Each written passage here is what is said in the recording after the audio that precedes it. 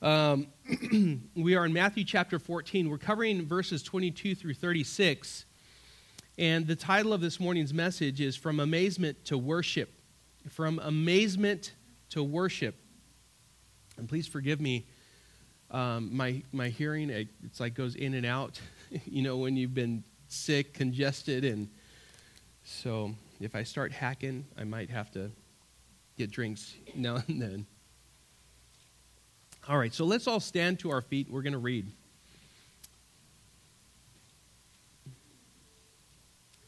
Just think for a moment. Again, last night as I was getting a picture, as Pastor David Zamora was on Instagram Live, every once in a while he'd kind of pan the camera up a little bit, and you'd see the beautiful colors of the sky over the Sea of Galilee. It was so serene. I mean, the waters were just coming up on the shore, and the water was super clear. And just the serenity of that, it was just, I can't wait to go. I can't wait to go. But that is where this is taking place, just north of where they are right now. Just north, this is where this scene takes place. So let's start reading Matthew chapter 14, verse 22. Immediately, he made the disciples get into the boat and go before him to the other side while he dismissed the crowds. And after he had dismissed the crowds, he went up on the mountain by himself to pray. When evening came, he was there alone, but the boat by this time was a long way from the land, beaten by the waves, for the wind was against them. And in the fourth watch of the night, he came to them, walking on the sea. But when the disciples saw him walking on the sea, they were terrified and said, "It is a ghost." And they cried out in fear. But immediately Jesus spoke to them, saying, "Take heart, it is I, do not be afraid." And Peter answered him, "Lord, if it is you, command me to come to you on the water." He said, "Come." So Peter got out of the boat and walked on the water and came to Jesus. But when he saw the wind, he was afraid, and beginning to sink, he cried out, "Lord, save me." And Jesus immediately reached out his hand and took hold of him, saying to him, "O you of little faith, why did you doubt?" And when they got into the boat, the wind ceased, and those in the boat worshipped him, saying, "Truly, you are the Son of God." Father, I pray, Lord, as Lord, we study these verses here before us. And what a beautiful picture of your divine love, perfect love for your people. Lord, even though it was you who sent the disciples onto the water and into the storm, your eyes never left them. I pray that we would be reminded that no matter what we're going through in life, that your eyes never leave us, that you are there, never turning your back on us. And Lord, that even in the storms, Father, that we endure, that there is something to learn, something to glean from, a way in which we could be refined, strengthened, and built, conformed into the image of our Lord and Savior, Jesus Christ, to your glory. I pray that you would do just a beautiful work this morning in our hearts, that we would see what you would have us to see, and Lord, surrender to you those things that are not of you, and take on ourselves that which is of you, again, to bring you glory. And so, Father, we commit this morning into your hands, Lord. We ask your blessing, and we pray these things in Jesus' name. Amen. Amen. You may be seated.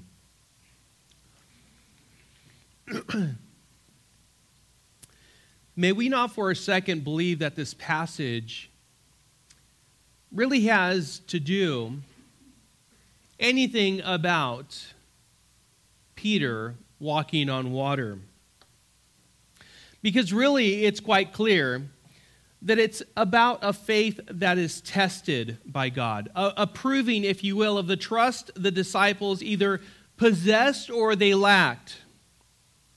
This event and everything surrounding it would reveal the divine authority and deity of Jesus Christ to his disciples and to us today. That's what really the bigger picture is. This is something that I pray that we would come to understand personally this morning. So we have this element before us. It's called a storm, this thing that happened, this event that took place in this time. What do you think about when you're going through difficult times, these quote-unquote storms of life? Are your thoughts focused on the storm or on Jesus Christ? Are you filled with doubts and have little faith? Or is your hope secure in God? What do you think God wants you to focus on? What do you think he wants you to believe and trust and even prove by your response to life issues? What does it think about those things? Because I know the answer. I know you know the answer. And so those are the things that we need to think about and be conscientious about as we do enter into those situations, those events in our own lives. The Lord is with us in these storms. That's something that we need to always remember. Sometimes these storms, they're our own doing. We pull ourselves into these storms, but sometimes we're sent into these storms. But either way, Jesus has amazing and perfect love for you and I. It's expressed through his divine authority, his protection, his knowledge, his presence, and his power. You see, there's a purpose for each and every storm that we go through. To take our faith from acknowledgement. Okay, I acknowledge that this is a storm. To perhaps obedience and devotion. It's good when we're in that place, when we've come to a place to where we surrender that those times, those issues, those difficulties, those trials, those tribulations, we've acknowledged them, and then, okay, we're obedient to you, Lord. We're devoted to you. We're committed to you. But then also getting to that place to where, have you ever gone through certain trials and you're brought to a place of you're just in amazement? You're amazed. This is amazing, Lord. And you attribute that to the Lord. Well, he wants to take us beyond just this outward expression of maybe emotional amazement to a place of worship. To worship the Lord is to express his worth in and through your life by loving the Lord your God with all of your heart and with all of your soul and with all of your might, as it says in Deuteronomy 6:4. But this is all, we're all getting ahead of ourselves here. I'm getting ahead of myself, as that is really the conclusion to this whole passage that we're studying. So let's break it down and let it speak for itself, learning what an amazing God we have and what an amazing love he has for us in every instant of our lives. From amazement to worship. Let's first take a look at Jesus' divine authority. This is covered in the first couple verses that we read. Verse 22, immediately he made the disciples get into the boat and go before him to the other side while he dismissed the crowds. And after he had dismissed the crowds, he went up on the mountain by himself to pray. When evening came, he was there alone. Jesus had amazed the masses, didn't he? I mean, he had just fed, it says 5,000 men, but count women and children. And it's believed that upwards of perhaps even 25,000 were fed with 5 loaves of bread and 2 fish. 5 loaves of bread and 2 fish, right?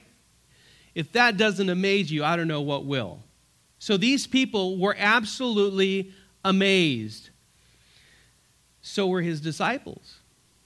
They had to have been amazed also. In fact, they saw it firsthand.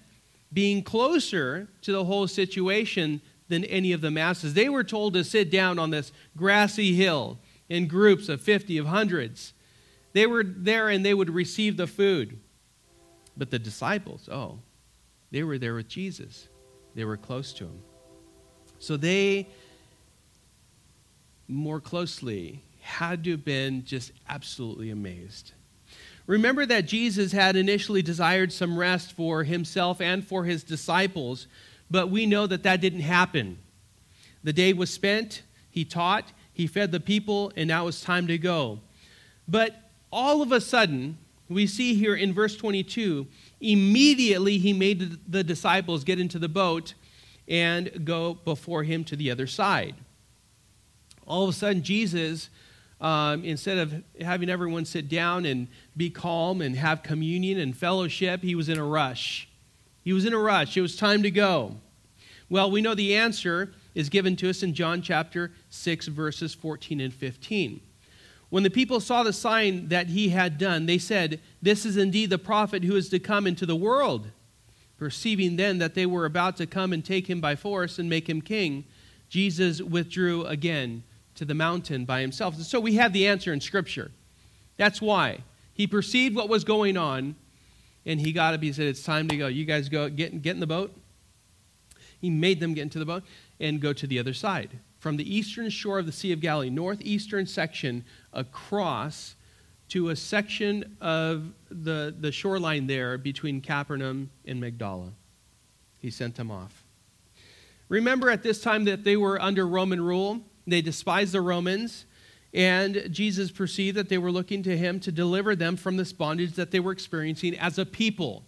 But what they didn't understand quite yet is that Jesus was certainly there to deliver them, but not from political bondage, not from being ruled by the Roman rulers of the time, but it was from the bondage and condemnation of sin and the sting of death and eternal damnation. That is the primary, preeminent, most important thing that mankind could ever be delivered from.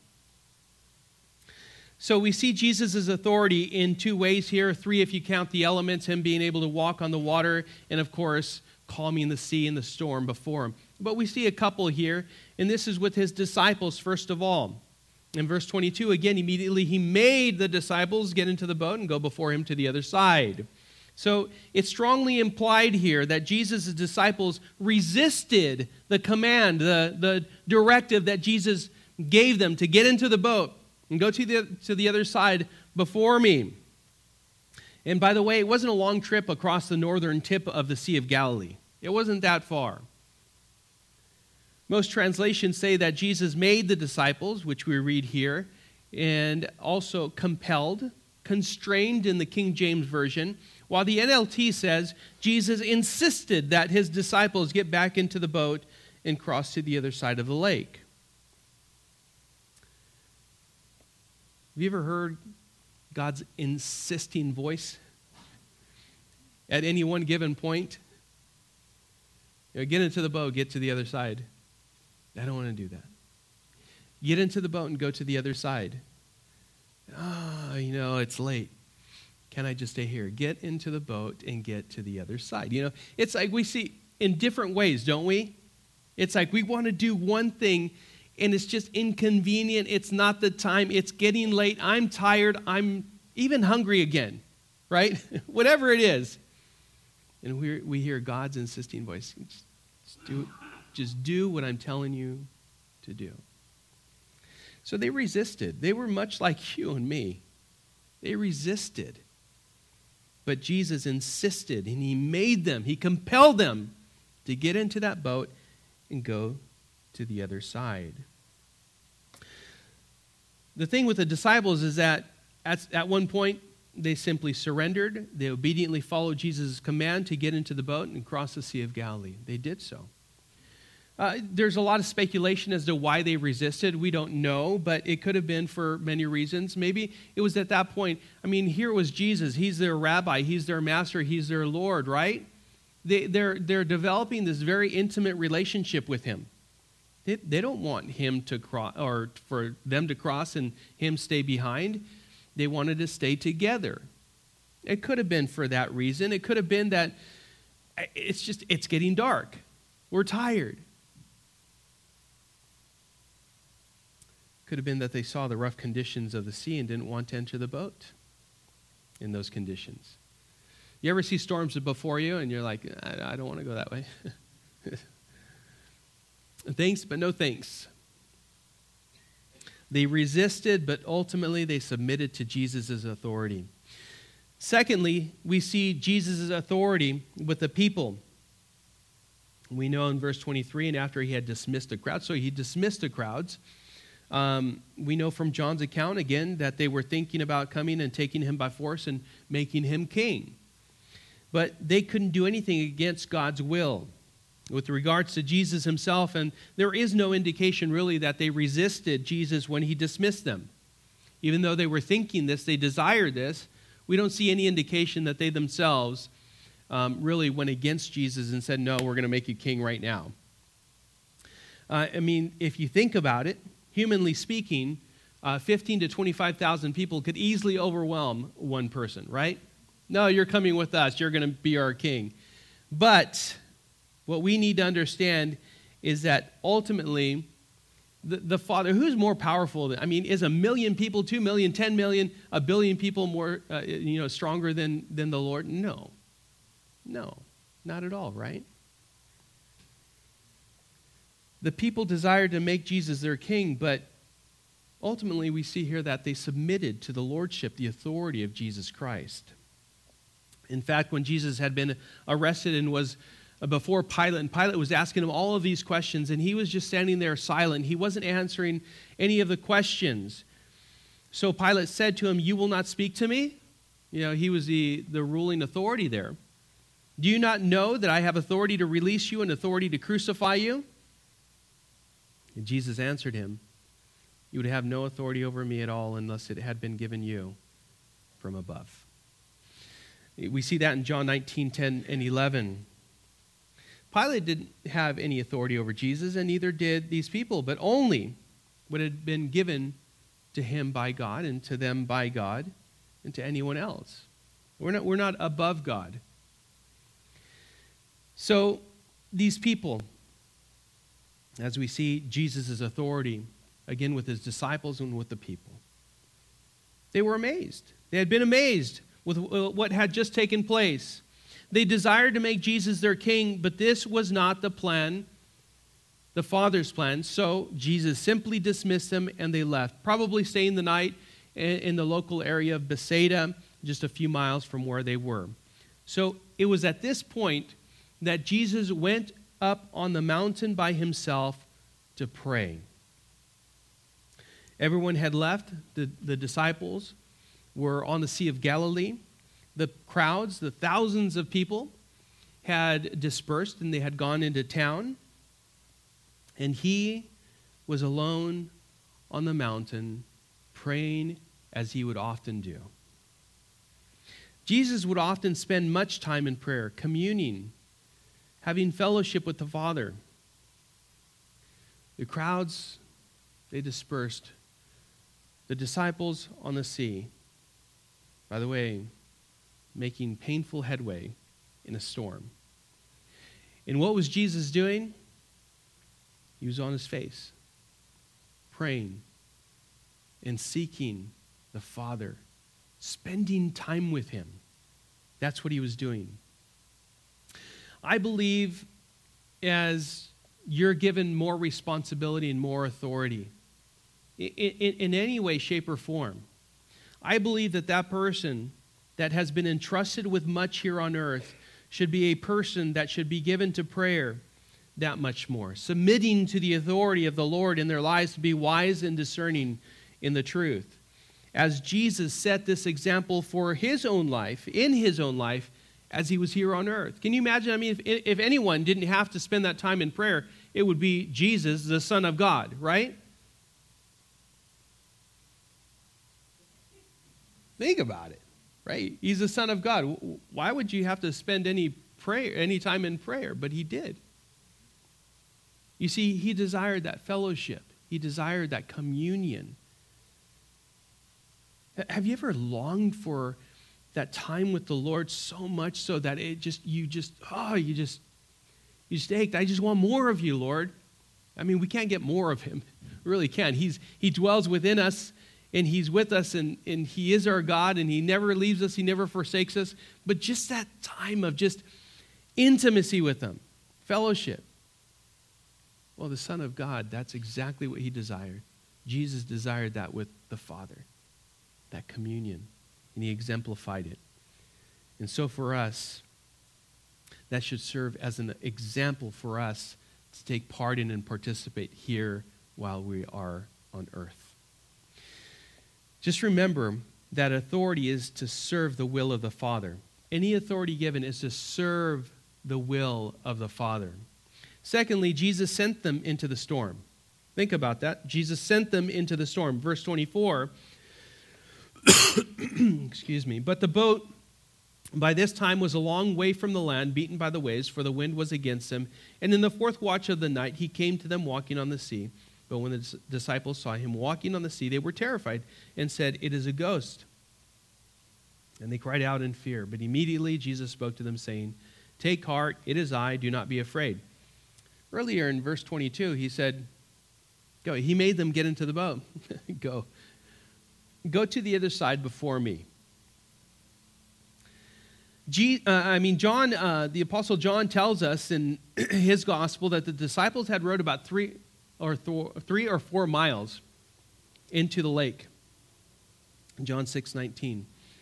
That was when Jesus came walking on the sea by them. Just know that they would have never been more than about a mile away from the shore. So this storm had taken them from the northeastern shore of Bethsaida. As they went against this storm, no doubt they were pushed into the middle of the Sea of Galilee. 3 or 4 miles, you should have been on the other side. They were in the middle of the Sea of Galilee. It pushed them down.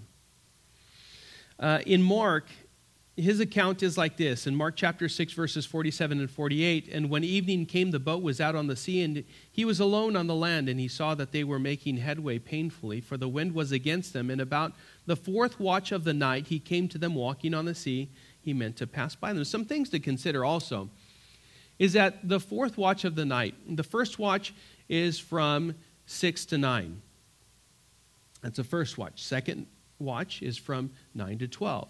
Third watch from 12 to 3 o'clock in the morning. And the fourth watch is in between 3 and 6 o'clock in the morning.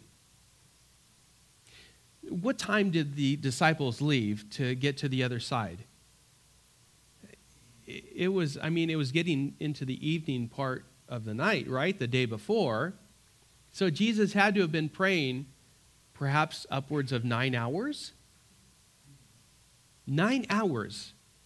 Because they were in the fourth watch when Jesus came walking on the water.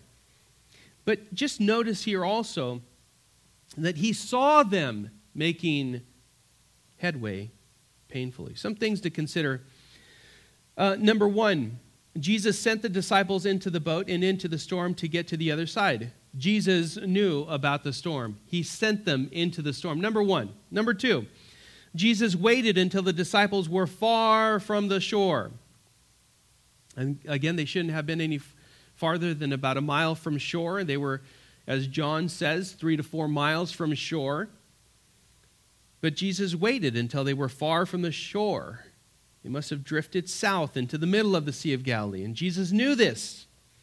Jesus waited, praying for hours until they had rowed well into the night. And we know that it was between 3 and 6 a.m. The sun was close to rising when Jesus came walking on the water. Number three, Jesus could see the disciples having a difficult time out on the sea and remained in prayer for hours. He saw they were making painful headway. So the questions that we should be asking in our own lives today, right now as we're sitting here, like as Jesus sent them, he knew everything, he sent them into the storm, all of that, does that perhaps sound familiar with maybe the things that I've experienced, am experiencing now. Because some storms, like I said earlier, and trials come due to our disobedience, like Jonah. Right? Jonah experienced a storm because of his own disobedience. But there are still other storms that we are confronted with, that we are sent into for reasons that are good for us from God's perspective. The disciples were tired, the day was getting dark, and the thought of rowing to the other side of the sea wasn't really that appealing, especially if Jesus was going to stay behind and not go with them. It seemed inconvenient. They may have concluded that it was maybe at a certain point, Jesus insisted, commanded them to go, and they may have, well, it's not that far, right? We've done it before. Remember, there's fishermen amongst the disciples. We're very familiar with the Sea of Galilee. We could do it. Let's row. Let's get to the other side. And they got in there. But the moment they casted off the lines to the boat and moved away from the safety of the shore, in obedience to Jesus Christ, oh, there's a storm. We're painfully making headway. I mean, he's not with us. Can you imagine? They're rowing, right? They're going. Oh. Can you imagine after 2 hours of doing this? Winds, rain, the seas are high. A lake can turn into quite the ocean in a short period of time. Have you ever gone to Havasu? No? How many have gone to Havasu? Okay, a lot of you have. There are tempests that come up on Lake Havasu and other lakes. The winds come up. I remember one time, and I think I've told you guys how it was, that we had a brand new Easy Up. It was up on the side. It was all calm. It was beautiful, hot. We were just sitting in the water most of the time. And all of a sudden, this wind came and took our beautiful, brand new Easy Up and smashed it on the side of the hill. I was like, we have no more shade, right? And then I remember having the Sea-Doos, and we had all come in because all of a sudden the wind came out of nowhere. It was extremely choppy, and we barely made it back into the marina. And then we're like, oh, we have the Sea-Doos on shore. We need to get them into the marina and onto the trailer and get them out of the water. But how are we going to do it? So it's like two of us. We were really smart. They're like, you guys do it. And we're like, okay. Right? We're going against the wind, and we're coming up. We can't see a thing. We're coming up, and all the spray and everything's coming into our eyes. We missed the marina, had to come back, and it was crazy, right? I got tired, and it seemed like hours, but it was probably like 10 minutes that it took for us to get into the marina. I could not imagine doing this for 6 to 8, maybe even 9 hours. Man, they must have been just, what do you call it now? Swole. Yeah, not yoked. I guess that's like an 80s term, right? They were swole, right? Peter was just like, amazing. Amazing. But Jesus sent them into that storm. Have you ever felt like the Lord has spoken? You've pushed off from the shore of safety. Safety. And then, bam! Like, I thought I was being obedient. Maybe I was wrong, right? Maybe I should go back to the safety of that shore. And Jesus said, no. God says, no. I told you to go to the other side. There's something in this for you. Just trust me. Just keep going. It's all for your sake. You hit a bad storm and it felt like you'd gone too far to be helped in your situation. You're like, I've gone too far. I got to keep rowing. I got to keep going to the other side. Where are you? I have no idea. It's dark. It's stormy. The mist is like spray is hitting me in the face. I don't know where I'm going. Well, Jesus knew that they were about 3 or 4 miles away from really where they should have been, in the middle of the sea.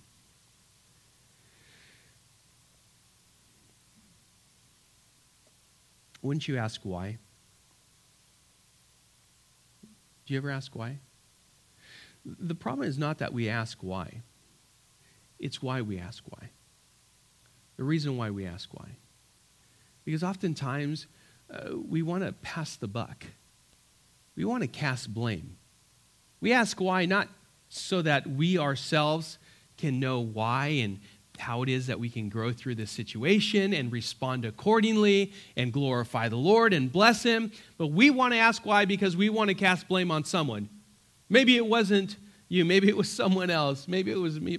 I want to blame someone for this storm that I'm in.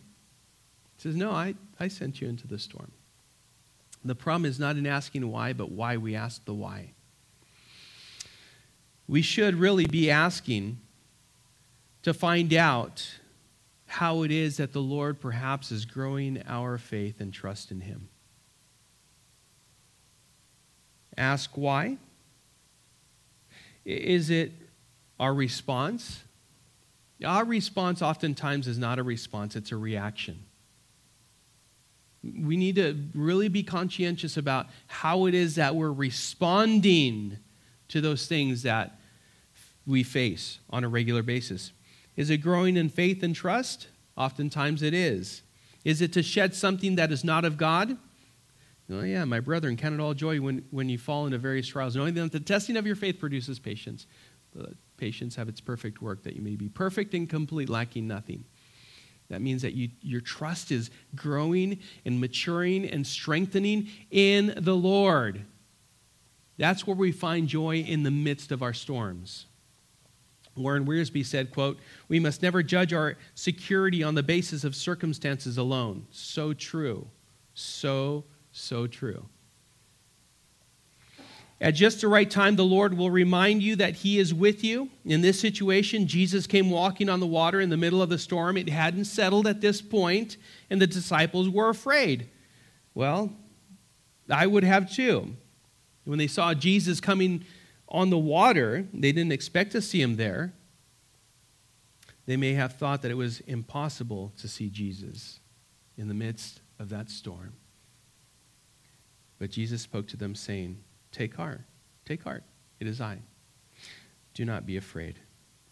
Remember Jesus' authority and that sometimes He sends you into the storms, but He is always there.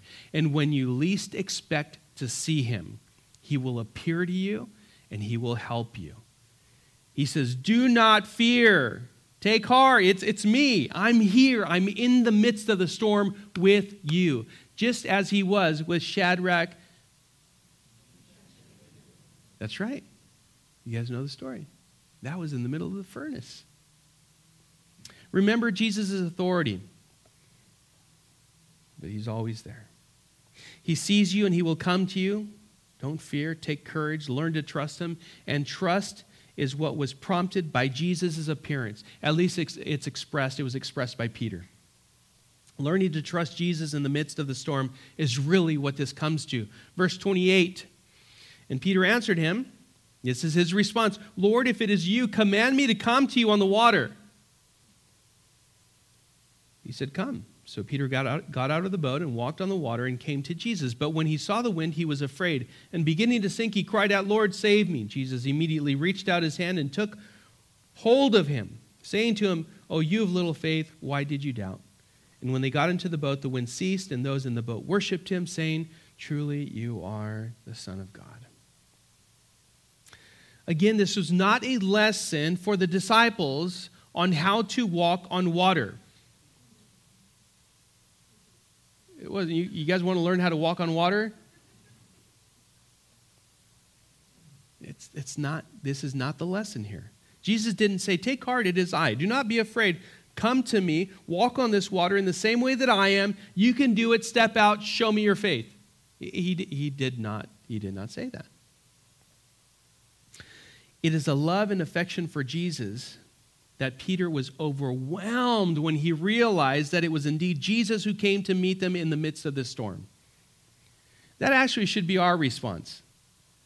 When we realize Jesus is there in the midst of our storm, really, it should refocus us. Oh, He's here. It should drive us to desire to draw near to him, closer to him, embrace him, cling to him. That's what it should drive us to. You can say that Peter was overjoyed to see Jesus. Peter could have simply dove into the water. I mean, he knew what water was. He knew Jesus was walking on the water, but he didn't do that. Seeing Jesus walking on the water and knowing that Jesus had the power and authority to enable him to walk on water, he asked Jesus for permission to do so and to come to him. He knew Jesus' authority. He knew he had the power, and he asked him. A better way of understanding what Peter said is, Lord, since it is you. It's not a testing. If it's you, if it's really you. You know, sometimes, again, the motives, our perspective, where we're coming from, matters a lot. If it's really you, God, and then we start testing him, right? No, that wasn't how Peter was coming across to Jesus. Since it's you, command me to come to you on this water. And Jesus' response was an expression of his love for Peter. Jesus simply answered, come, come. When we desire to draw near to God, he answers always the same way. Bid me to come to you. He would never hold you back from going to him. He simply says, come. James 4:8 says, draw near to God, and he will draw near to you.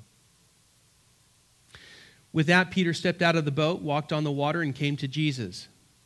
I know we always give Peter a hard time. You sank. Yeah, but he also walked. He also walked on the water. But the moment Peter took his eyes off Jesus and saw the wind, he was afraid, and beginning to sink, he cried out, Lord, save me. You see, his faith was enough to get him out of the boat and begin to walk on the water, but wasn't enough to get him to Jesus. That was it. In the midst of doing something amazing and impossible without God, Peter feared the wind and began to sink. You know, it's like, wow. If you realize what you're going through, what you're doing in your own life, and how it is that the Lord's enabling you to do these things, sometimes we do the same thing. This is what happens all too often. We sink ourselves with fear in the midst of advancing in the face of a storm. Against all odds, we're like, wow, this is amazing. We take our eyes off of Jesus and consider the crazy storms that we're enduring more than the Lord and his power and love for us. What happens is we begin to doubt. We begin to doubt. But even though Peter's faith was not enough to get him to Jesus, it was enough to get him to cry out when he sank. As he was sinking, his faith was enough to cry out to Jesus. He didn't cry out for the rest of the guys in the boat. Don't cry out, guys, don't cry out to us, all right?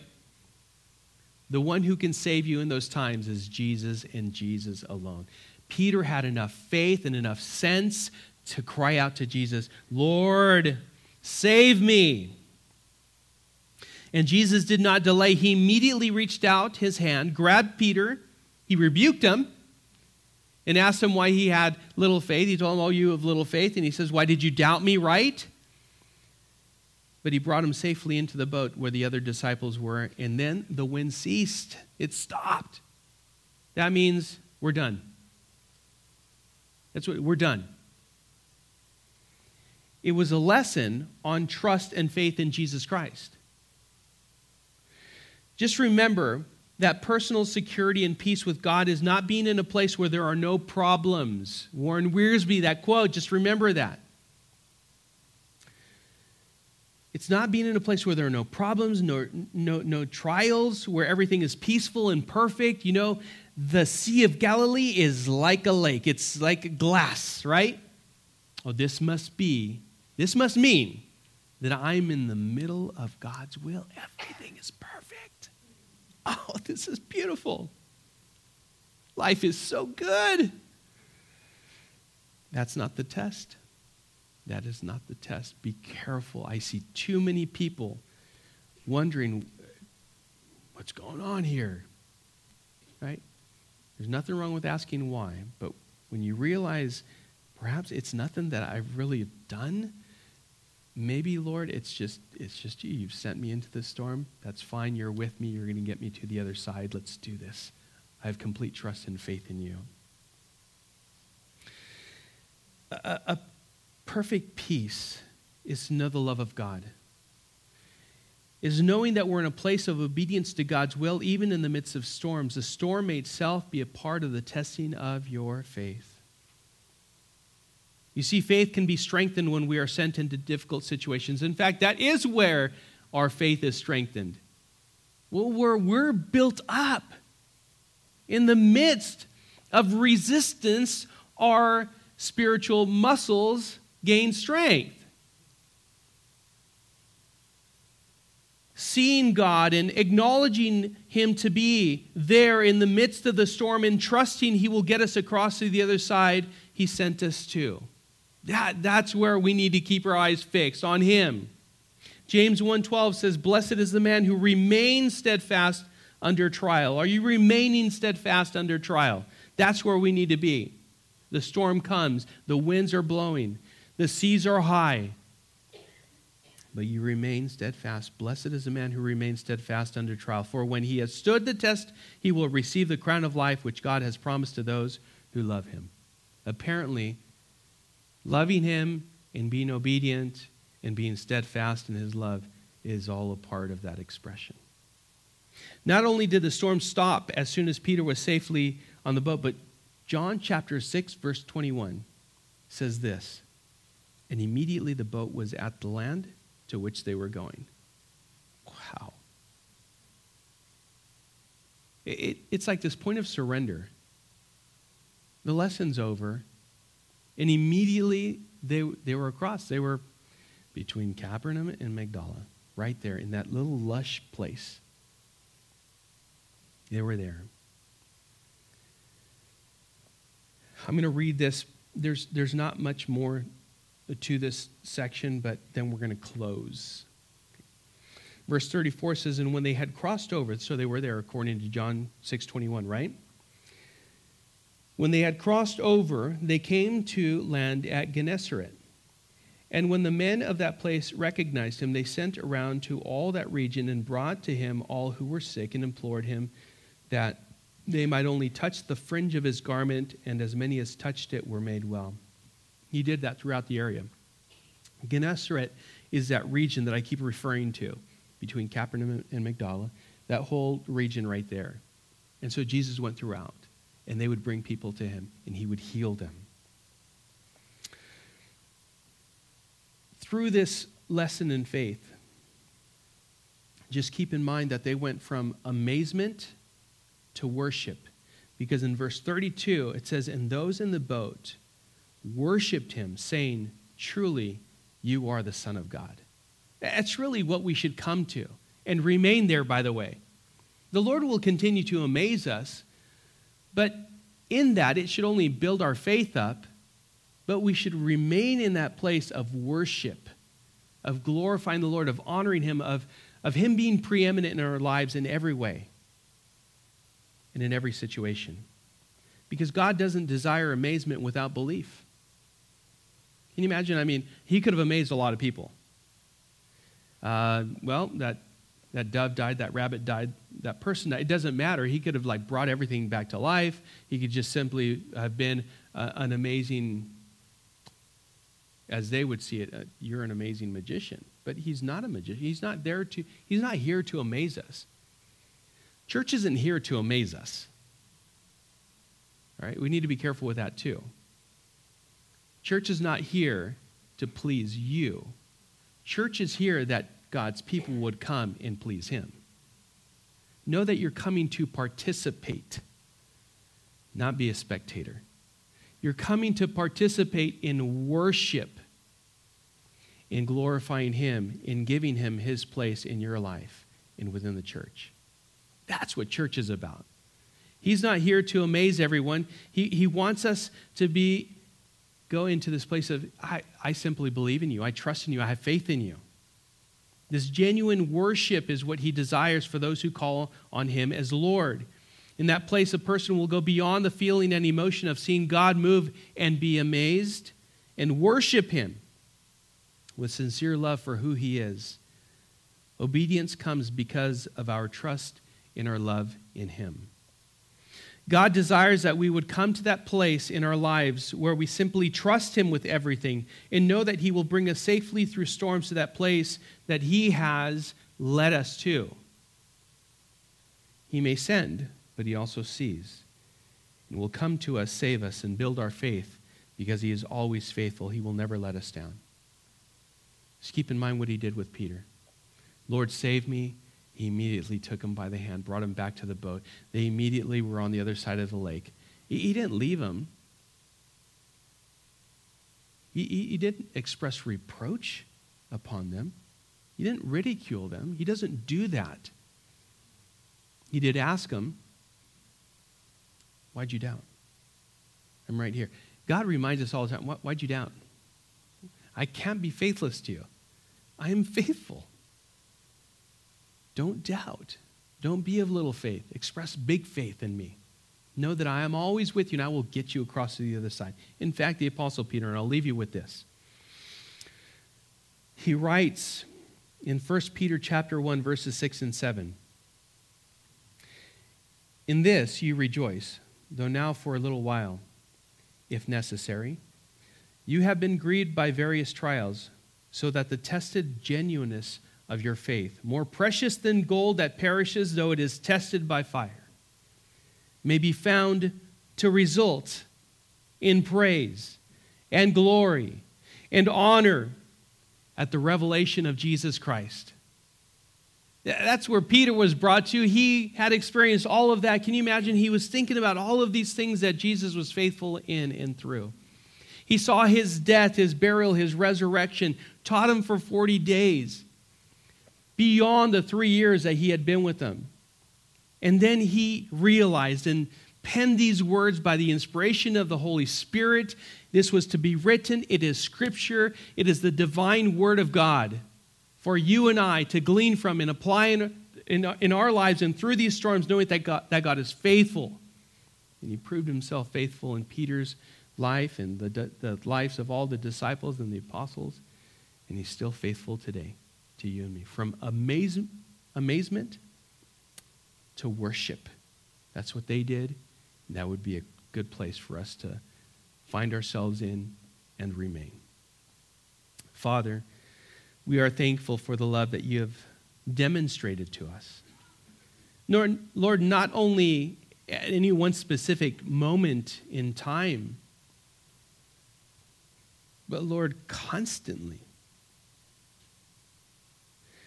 Lord, I pray for anyone here who is presently going through a storm. Whether they've been sent or it's of their own doing, I pray, Lord, that they would realize that your eyes are on them, that your eyes have never left them, and that you simply desire for them to surrender to you, believe on you, trust in you, have faith in you, and know that you are with them. And Lord, that you will safely get them across whatever it is that they're experiencing. I pray, Father, that we ourselves would just worship you for who you are. The love that you have for us, Lord, the love that you continue to express to us.